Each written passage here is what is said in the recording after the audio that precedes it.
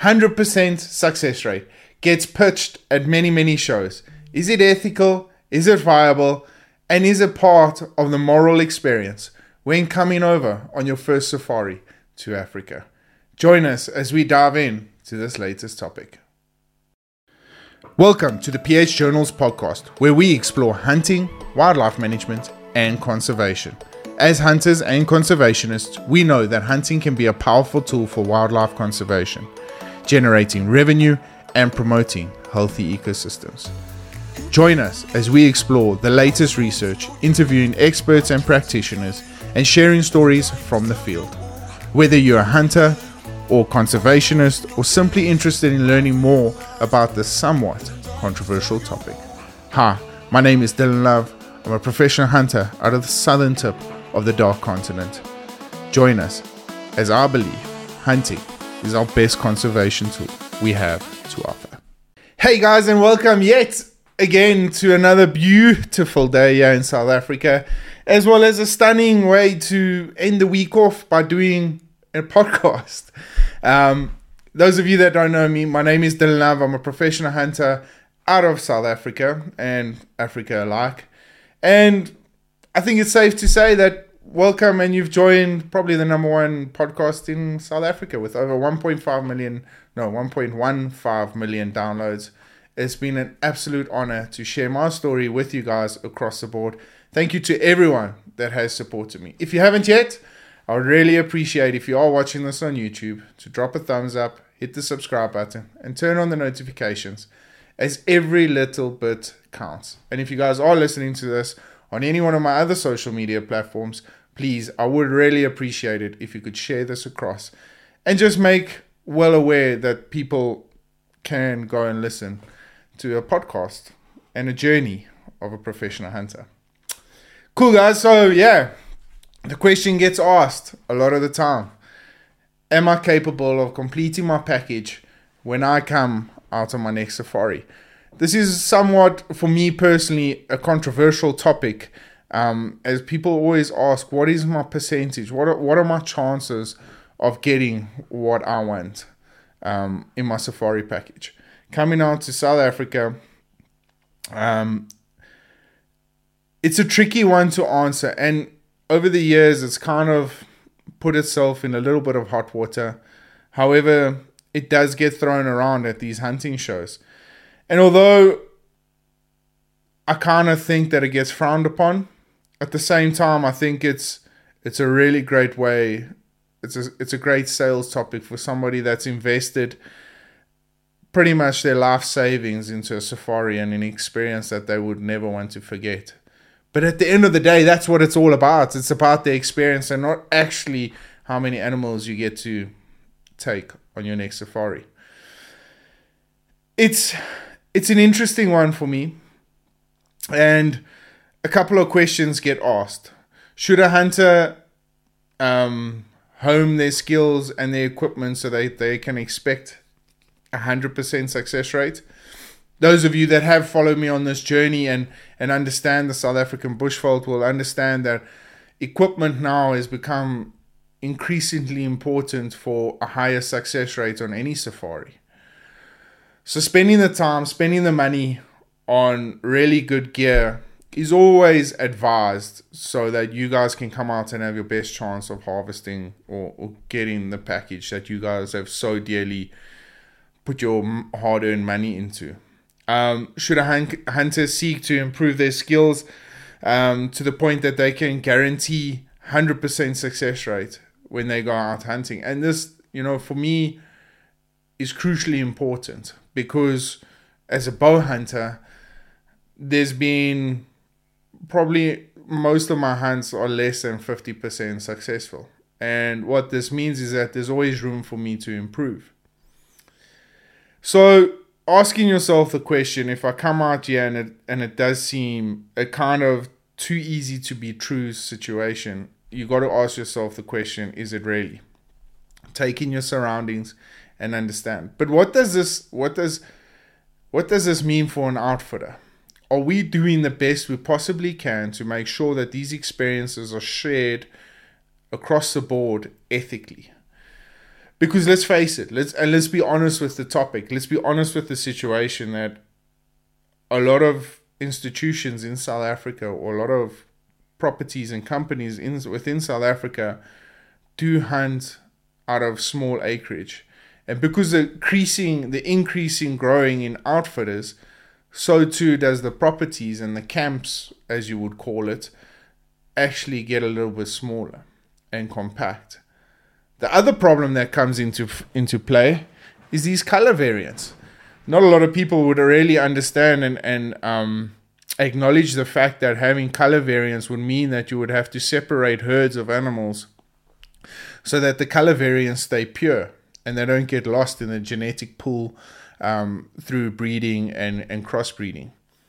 So all these questions have to be asked. Are we giving the best experience possible for the hunter coming out and spending his hard-earned money over here? Or are we adding to the problem by doing what we are doing at the moment? Hence, the question gets asked, how often am I going to have 100% success rate? And I think, guys, we need to ask ourselves a lot of important questions around this. This topic kind of opens itself up for conversation, and maybe I'll post it on my social media as well, because at the end of the day, what is the client actually looking for? Is he coming out here to make sure that he's experiencing 100% success rate on his package, or is he coming out here for the experience? And I think if you're a true hunter and you understand the industry and where it's going, and you really want to play an important part in the circle of life, I think understanding that getting out here and enjoying the experience more so than actually just killing animals is more of the important aspect here. And by enjoying the experience, not only do you give back into the communities that need, but you promote a healthy and ethical way of hunting, which is good at the end of the day if we're trying to promote this industry as a conservation tool. So, we have to ask ourselves these hard questions. And unfortunately, there's a lot of us out there, and I say us, and I mean unethical outfitters out there that believe in generating money over experience. And they don't understand the concept that it's possible to have both. That if you're going to give your clients a good experience, you're going to get paid well as well. And I think I speak for the clients on this behalf, because I've been in this industry for a little over 14 years, and the more conversations I've had with individuals, it's not always about killing the animal at the end of the day. I mean, I've had bow hunters that have shot one animal on a 10-day safari and had an absolute blast, because not only were we trapped in the middle of a Cape buffalo herd, or stalked 4 hours for a zebra, crawling on our hands and knees, getting cactuses in our asses and all that sort of stuff. The full experience in indulging in cultures, food, and personalities was all part of that. So why advertise 100% success rate if that is not an ethical way to promote this industry? Because let's face it, if we are really going to call ourselves hunters, I've been a hunter since the age of 13, and I can tell you now, I've probably myself only shot between 5 and 6 species of animals, and my beautiful country is riddled with completely different species. And the fact of the matter is that I don't want to go out there and just pull the trigger willy-nilly. I want to have an experience. And I want to be part of the conservation programs that we believe will benefit these animals. So once again, asking the question, does 100% success rate promote your business in an ethical way? And I think the question's getting asked a lot more. Why would you guarantee 100% success rate? Excuse me. And again, as a hunter, as outfitters, we've got to ask ourselves, yeah, sure, there's a lot of us out there that can provide 100% success rate, but what are the sacrifices that we are going to be doing to our current situation? Are we making the camp smaller? Are we, we buying abundance of animals that are unviably, unsustainable for that particular land, with the overgrazing and, that sort of stuff. But you kind of becomes like a retail store, because you overstocking the land, and it's not sustainable for that land, but you can possibly shoot that quota out. It's a very risky and delicate process if we as hunters are going to promote conservation efforts. So ask yourself that, and then as a hunter, you've got to ask yourself, am I going to be a part of the problem? If I expect 100% success rate when coming out here, am I going to be part of the problem? And you need to ask yourself that question honestly. So yeah, it's important. And what are the implications if it's not 100%? Like, what are the implications if you come out here and you don't get what you want? Are you going to go back and be sour about it? Or does this afford you the opportunity to come back to Africa and harvest or hunt the animal that you have based your whole life on? Of course, there are situations where individuals are getting nearer to the end of life and their opportunity hasn't come on beforehand, and now it's their once in a lifetime opportunity. Of course, you want your professional hunter and your outfitter to give them the best possible chance there is. But it's still, should we still call it 100%? Because if we are, for instance, if this individual is saved up his whole life savings to hunt a Cape buffalo, and he's 89 years old, he won't be able to fly again, comes out here, and the professional hunter and outfitter bust their asses off trying to get this individual his dream Cape buffalo, is it still going to be 100%? Or how would you say it? 100% success rate? I highly doubt it if it's an ethical hunt. There's always that risk factor of not only that animal getting away, but charging you, is the danger. It's all that sort of stuff. I mean, you look at individuals that have done so well. There's a very good friend of mine, and I had the privilege and honor to meet this gentleman through hunting. And he actually got me into bow hunting, and for that I'll be ever grateful. And I hope our paths cross someday soon. But Uncle Will Nilsson, he is probably, if not one of the most successful bow hunters I've ever met. But just his output on life is thrilling. He's come out to South Africa probably 20 times at least. At least it could be more, could be way more. But still never got every single species South Africa has to offer. And we're forever looking for different opportunities, especially with a bow, species such as blue duiker, Cape Grysbok, Oribi, that sort of stuff. It's intensely difficult. It really, really is. But he understands that. And he understands that this is, although it's not 100% secured, it gives him the opportunity to come back if he misses his opportunity now. So, yeah, that you've got to admire, because that's an individual that really embraces the true characteristics and ethics us as hunters should all stand for. And that's believing that being a part of the conservation efforts is the best chance we have for this to all work itself out. But if we're not, and if we're going to throw our toys out of the cot because we're not going to complete packages and all that sort of stuff, it's really going to leave a negative impact on the industry and put a lot of unnecessary pressure on your outfitter, on your professional hunter, and they're going to go to the ultimate extremes to try and make your next hunt as successful as possible, which will mean 9 times out of 10 doing unethical things, and that's not what we should stand for. So those are a couple of questions and conversation tools that I think we all need to have, and I think it's a great idea that I put this on social media, and I would love as much interaction as possible. So it just goes to say, should I, as a hunter, professional hunter, or even an outfitter, expect 100% rate? No, I doubt it. We shouldn't. Does half fence hunting guarantee 100% success rate? This is an interesting one. I mean, we've had conversations on this podcast about half fence and fair chase. And I don't think half fence does guarantee 100% success rate, because you do still get jumpers and you still get animals that can get underneath and lift their noses.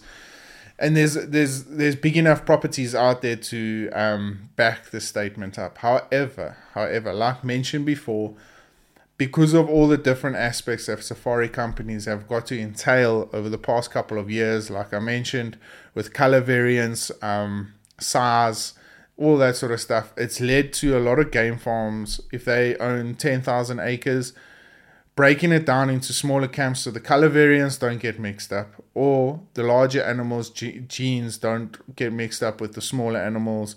So it's just a vicious circle if that's the way things are. However, there are individuals out there that have got large sums of property and are doing things naturally in the correct way. Yes, of course, we all understand that keeping your golden wildebeest away from your blue wildebeest is highly advised.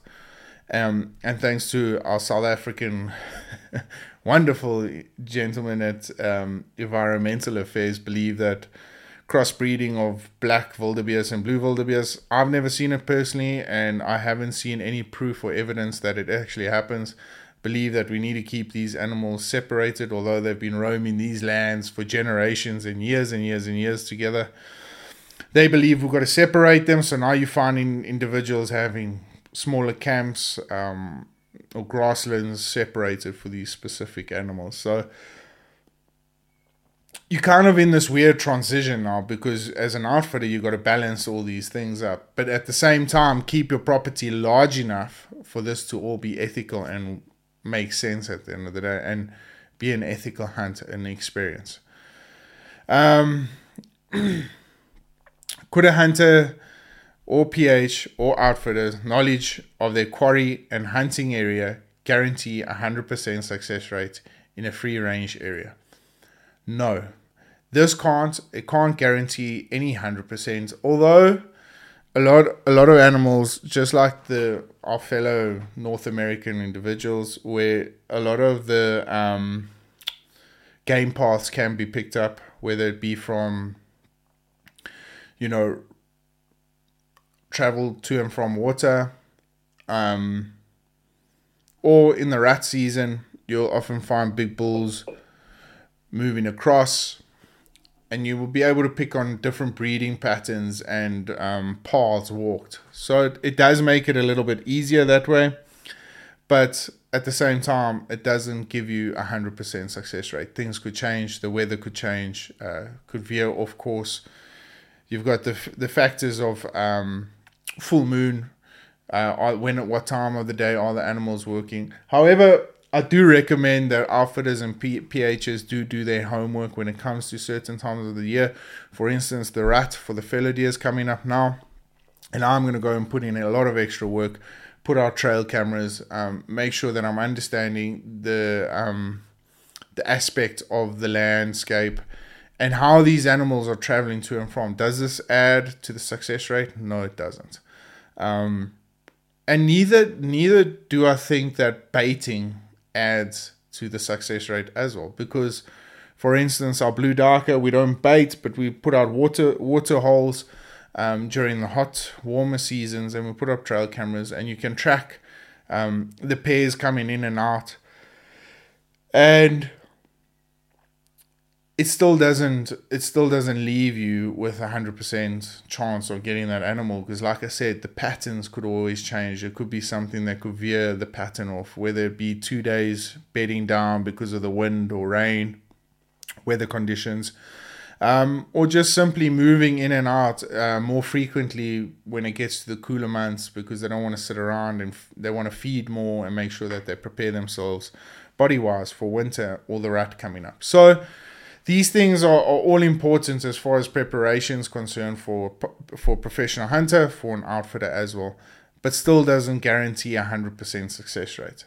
So what can you do as an individual to make sure that when you pitch these ideas to clients, that they need to understand firstly that nothing's 100% guaranteed unless you are shooting in enclosures less than 3 or 4 acres and half fenced.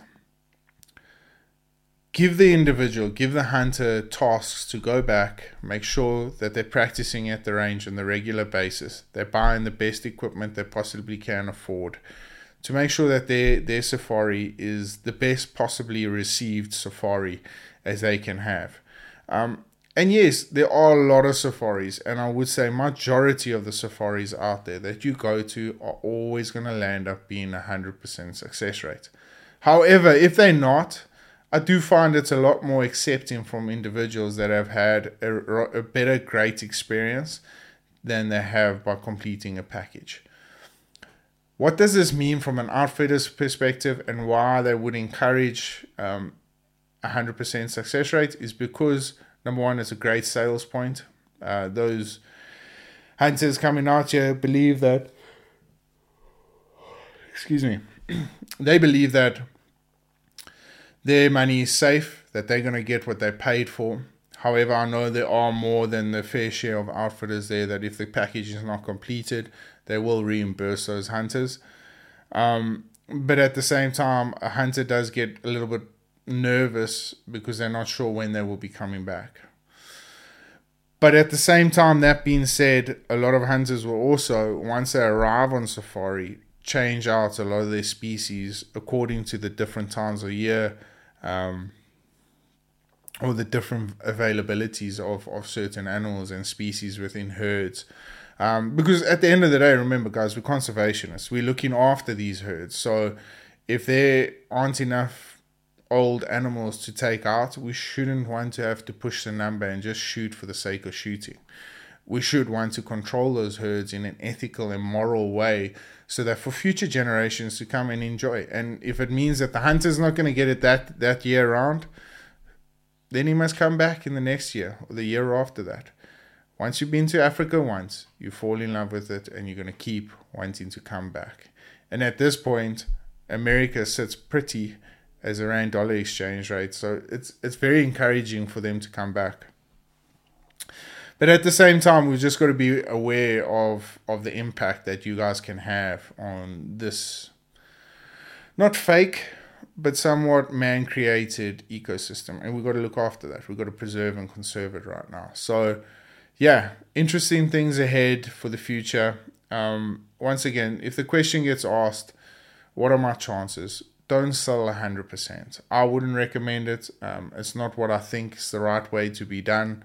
But that's, again, these are all just my personal opinions, and it's not what I want the industry to fall into that trap for. Is it a sales gimmick? Possibly. Does it make a difference? I personally don't believe it. The clients are just wanting to have a really, really good time and an experience. So sell the experience and leave this percentage. Leave worrying about this percentage. Essentially, when does the seeking 100% success rate become unsporting, and when should hunters limit themselves to make hunting sporting?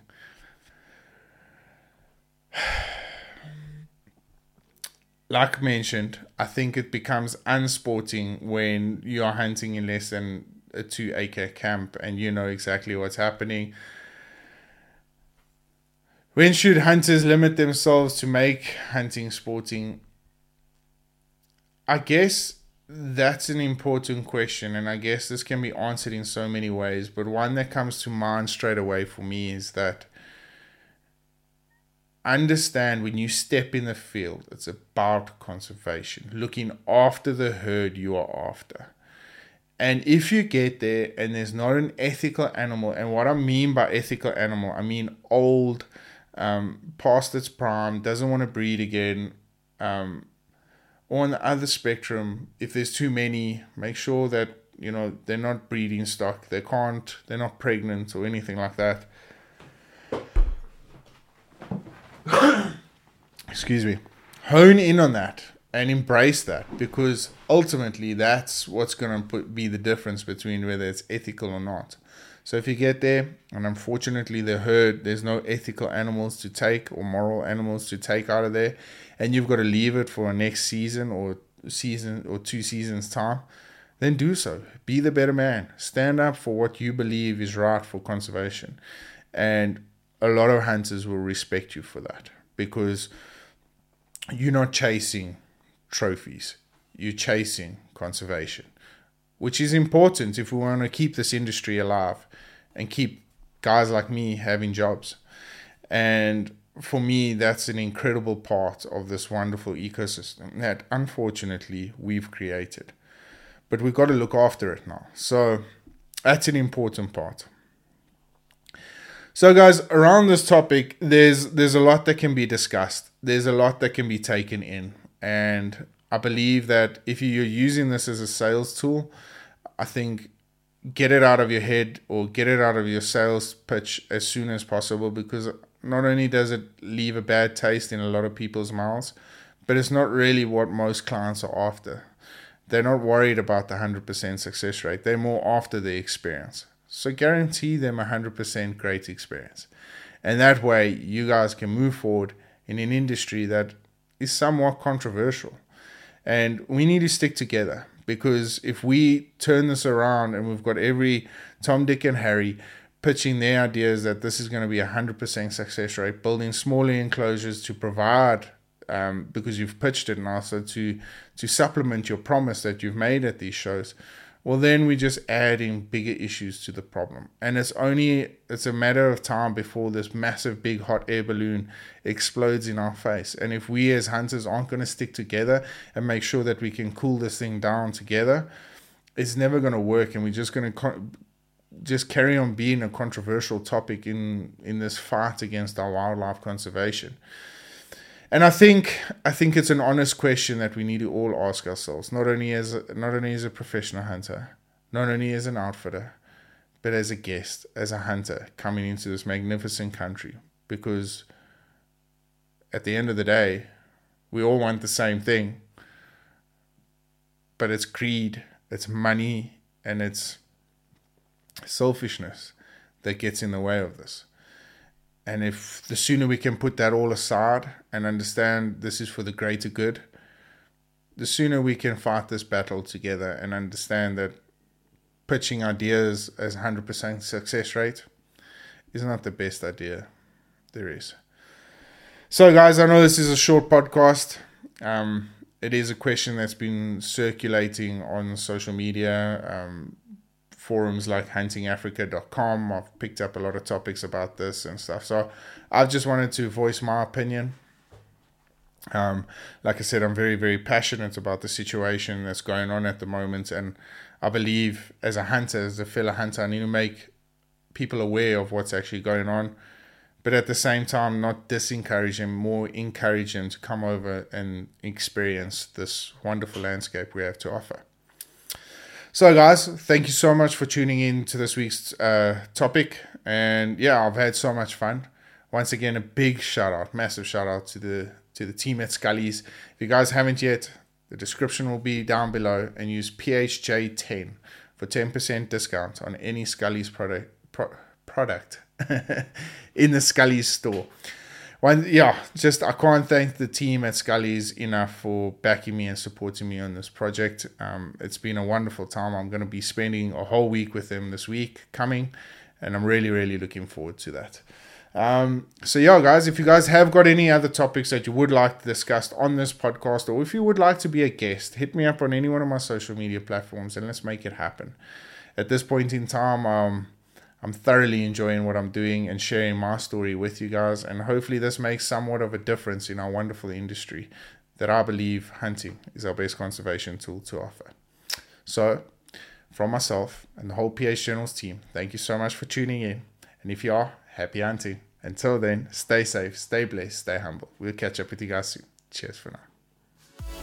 The Journal is brought to you by Treason. Don't just blend, become. Splitting Image Taxidermy, worth remembering. Maxxis Tires, covering PHs over any terrain. Magnum Archery. Scully's, the little things are what makes life wonderful. The Nandi Blends, changing the game. FFS Outdoor, versatile gear for any situation. PH Toolbox, helping you make your own adventure.